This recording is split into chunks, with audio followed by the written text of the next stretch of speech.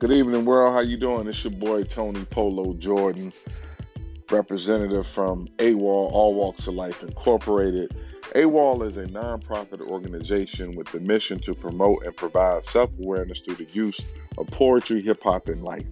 It was started on the campus of Savannah State University, October 18, 1997. And I am honored to say that I am the founder. I took it from a campus organization to a nonprofit organization. And so what I want this podcast to be about is how I am going to relaunch AWOL in 3 cities. First one being AWOL ATL. We're going back to Savannah, AWOL Savannah, and a new state, AWOL Columbia, South Carolina. That's right. You heard it here first. Come on, check out the podcast.